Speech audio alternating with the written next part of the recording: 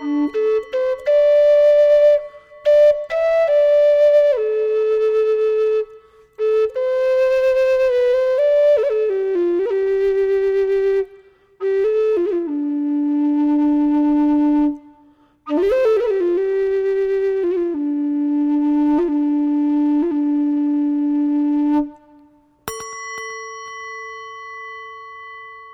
are listening to A Quiet Mind.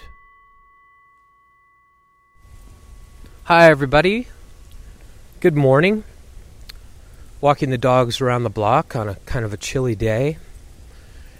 We had spoken yesterday on looking at how we work with ridding ourselves of the habits that we have, the so-called bad habits, and how at this time of the year, this is where it comes up for us to resolve to no longer do all these bad things that we've been doing.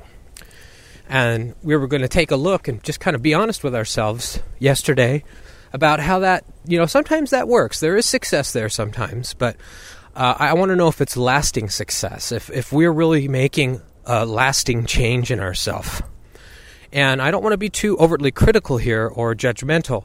I just want to observe and say, has that really worked for us?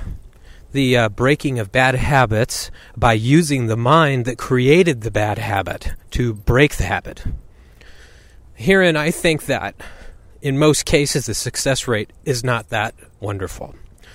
So, another technique, another method, not necessarily. What we're really looking at here is a newness, a new way to look at how our mind works.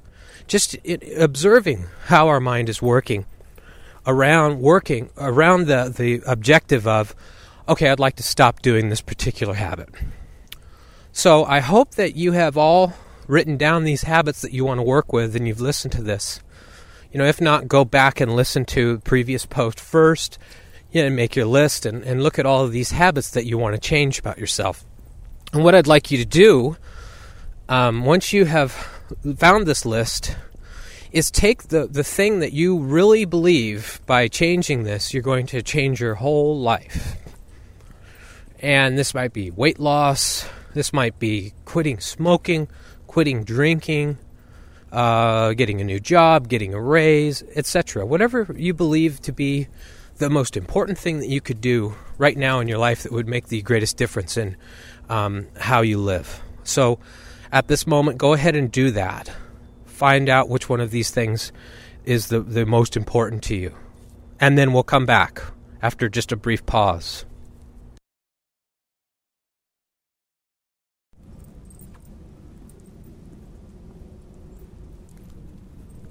Okay, we're back. So we've chosen this one thing that we're going to work on, this one habit that we would like to break.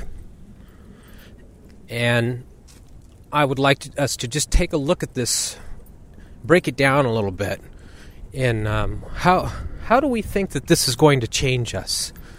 How do we believe this is going to dramatically change our lives? What are the reasons why we would like to break this habit? And it would be a good idea to just take a look at these for a moment. And if you can, just take, say, the top 3 and write these down as well. Or just, remember them in your head. So take that challenge. Think of the top 3 things that you believe that by stopping this, by changing this habit, the change that it's going to bring in your life. And then what I want you to do is look at how much expectation that you have that by stopping this activity, look at the expectation that is built up around it. Become aware of that you have expectation that when I stop doing this, A, B, and C, 1, 2, 3 is going to happen. And I know from past personal experience that there were things that I thought that I would change about my outward appearance, that when I did, my life was going to be absolutely fantastic. That all of the troubles, all of the things that had plagued me my whole life were going to just melt away because I had changed my body size, my body shape. And the expectations were extremely high. And I would, personally, what for me, it was always about weight loss and how weight loss was going to dramatically change my life. How people were going to treat me differently, how I was going to be able to get girlfriends, et cetera, et cetera. Because, really when we are honest, we see that society doesn't readily accept people who have weight problems.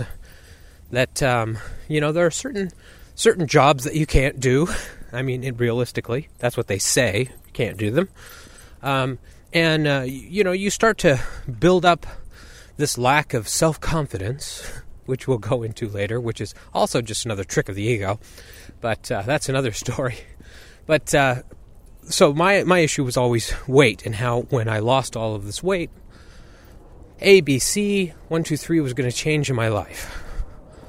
And I would lose all this weight, and then those things wouldn't change. Why? So then I would be, very, very upset.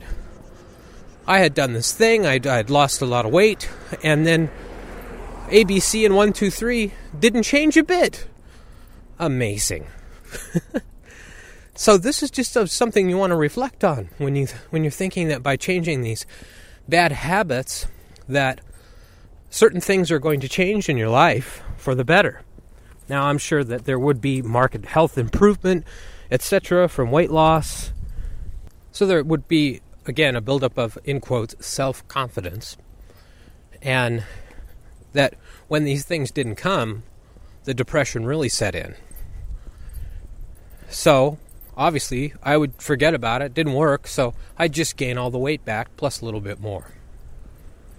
So, this is the experience that I've had with trying to make changes on the outward level, expecting there to be some sort of inner change that goes along with it. So, when I found that this didn't work after years and years and years, I thought I would start working from the inside out. And that's what we're going to talk about today. How when we're really honest with ourselves and we look at these things that we want to change, certainly there are going to be positive benefits. And there are many things that if we do change them, that there would be a brighter, healthier outlook on life that would be accompanied with this.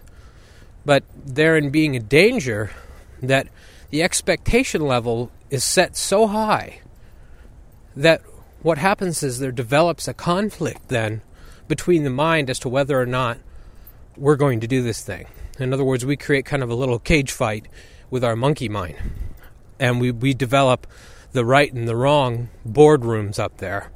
And what we get is we get a bunch of the critics kind of split, and we have the one side that is extolling all the benefits of making this change and how we need to do it. And then we have the other side that wants to just go ahead and keep doing the habit and doesn't give a damn.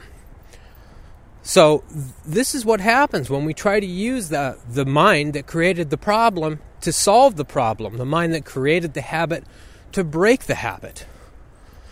Because we're set again we're set up again almost for immediate failure.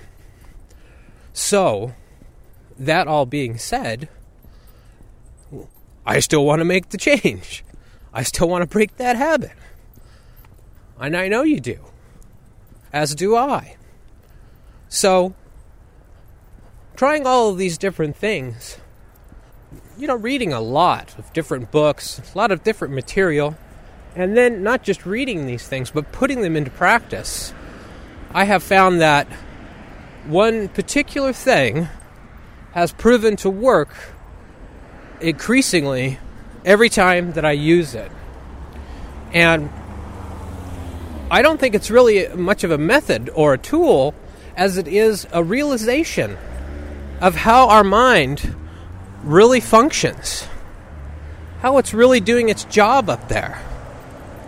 And once again, how to get in touch with this silent power that resides in all of us and be able to kind of direct this beam of consciousness in a particular way. So how do we use this part of ourself to bring about change? Well, we're going to have to do this in steps because, like we always do, peeling those layers of the onion down to the core takes a little bit of time because we need to kind of take away the old way of looking at things and the old way of dealing with things one layer at a time. And I've found that we simply have to do this because in most cases we're not aware of what we're doing and how we're doing it. So we're going to have to become aware in steps. So one of the levels of awareness that we've spoken about many times and is the awareness of the consciousness itself. In that consciousness being the silent observer and how we get in touch with that. And that is in an earlier podcast. I believe it's titled Silent Observer. I'll have to look to make sure of what the title is on it. But this goes into depth with the silent observer. But in a nutshell, this is that part of ourselves that is our awareness, our consciousness. And that consciousness has really no opinion. It has no right or wrong. It has no yes or no. It is just pure awareness. It's the part of us that is experiencing all of this silently. So, an exercise to get in touch with that is very simply recalling moments in your life where you experience this for yourself directly. So this is where we're going to start out. We're going to start out by recalling instances of having a direct experience of the silent observer, our pure consciousness. And I can give you some examples here, but what I want you to do is spend some real quality time examining this very closely for yourself to recall the moments of when you became purely aware of your own consciousness. An example, watching a sunset, a beautiful sunset, and after the mind or you're saying out loud, "Oh, this is so beautiful, look at this, will you look at this, is this amazing, look at that orange, look at that blue, look at that yellow, oh my gosh," and then you go silent. There's a moment here, hopefully, that you've all experienced, where you finally, in the presence of beauty or awe, we go silent. And in that moment, that silence and the experience that we're feeling, and I'm talking about the butterflies in the stomach, I'm talking about the goosebumps feeling.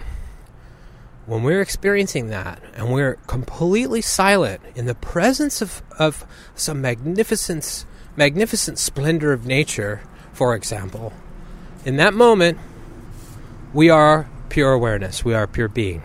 That silent moment and the connection of bliss, love, joy, and awe.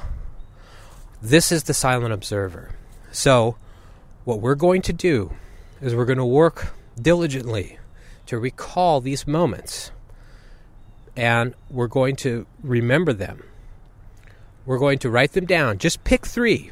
Sometimes this happens to me if I'm looking at a puppy. I'll get the same type of feeling, this wonder, this awe, this connection to something, larger than myself, this awareness, this consciousness, this energy, this power.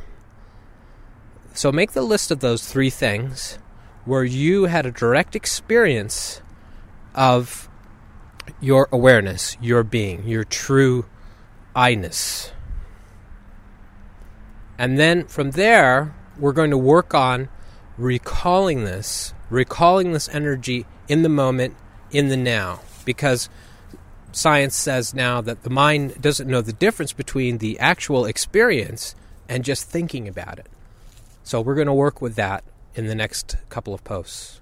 Thanks for listening. Bye.